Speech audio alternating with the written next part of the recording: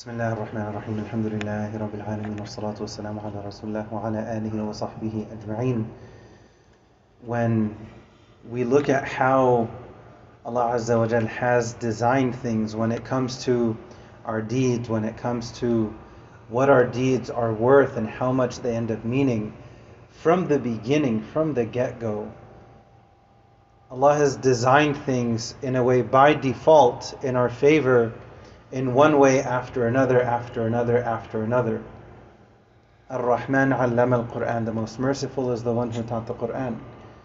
And one clear sign of this is when the Prophet taught us ﷺ that if someone intends to do good, if you just have, so look at the encouragement of the Prophet, just think about doing good, just intend to do good. You know, have some kind of, have good thoughts within yourself, have good intentions. The Prophet is teaching us, don't underestimate even your intention. So if you intend to do something good, and then let's say there's some sort of, reason that the action doesn't actually happen, it's important for us to understand that the intention has to be sincere. It can't be like a, something to be brushed off and to be taken lightly. I have the intention of, doing something this day, this time. If you think about it, if someone has a doctor's appointment and they have every intention of going to be at that doctor's office by a certain time, they're going to start planning and preparing. When do I need to leave by? What am I doing beforehand? What's traffic going to be like going north, going south, this, that, or the other? Because of sincerity, they have the intention, and for that intention to qualify as an actual intention, then it has to be sincere. Nonetheless, the Prophet is teaching us, ﷺ, if you intend to do something good, you get a good deed for that. When you actually do the good deed, it's multiplied by a minimum of 10 or up to 700 or however much Allah wills. And then on the other side of things, a person may think that, okay, it's probably going to be the same thing on both sides. If you intend to do something bad, then you get a bad deed. What the Prophet taught us, ﷺ, if someone is struggling with something, for example, if they intend to make a mistake, they intend to do a bad deed, but then because of taqwa, they turn away from it, they want to, maybe they even confirm, they responded to the invitation from their friend to go smoke hookah on a Friday night, and they confirm saying, yes, I'll be there. But then something is kind of not sitting right within them, and then the following day, they text them basically canceling. They intended to do something that they shouldn't be doing.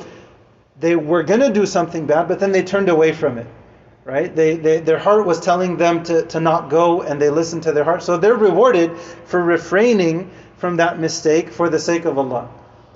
And then if a person actually does a mistake, then a person may think maybe it's multiplied by 10. Maybe it's multiplied by 700 or more. Maybe it's a mirror, and however it is on this side for good, maybe it's the same for bad. But the Prophet is teaching us that's not the case. And out of the 4 things mentioned, all 4 of them tie in with mercy. Tie in with Allah being Ar-Rahman. If you intend to do good, that's a good deed for you. If you actually do it, minimum of 10 counts for you. If you intend to do something bad and you pull away from it, counts as a good deed for you. Rahmah, rahmah, rahmah. And then if a person actually, obviously the option 1 is to avoid doing whatever the mistake is.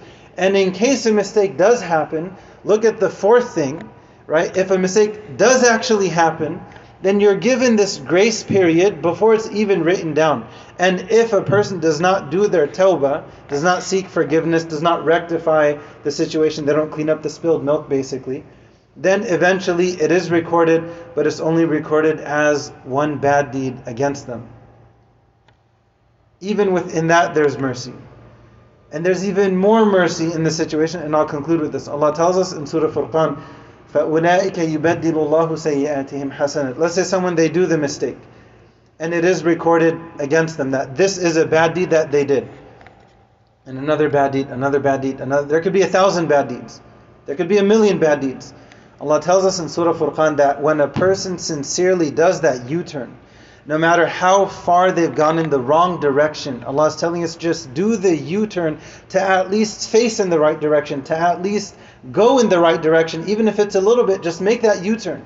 Ask Allah for forgiveness, just do your tawbah. Allah tells us in that ayah that Allah not only forgives them, because that would be enough, that'd be a huge blessing. Allah is so generous and merciful. Allah tells us that their bad deeds are converted into good deeds. So for the debt of the bad deed, for example, for it to be wiped out is sufficient. But Allah is so generous, Allah turns the debt into profit in your favor. So we find one opportunity of mercy after another, after another, after another. And this is the idea, this is the core of how we want to encourage our kids to do good deeds, to teach our kids about Islam. Who is Allah? Mercy. First and foremost, before anything and everything else, and Allah teaches us this about Himself, mercy has to come first.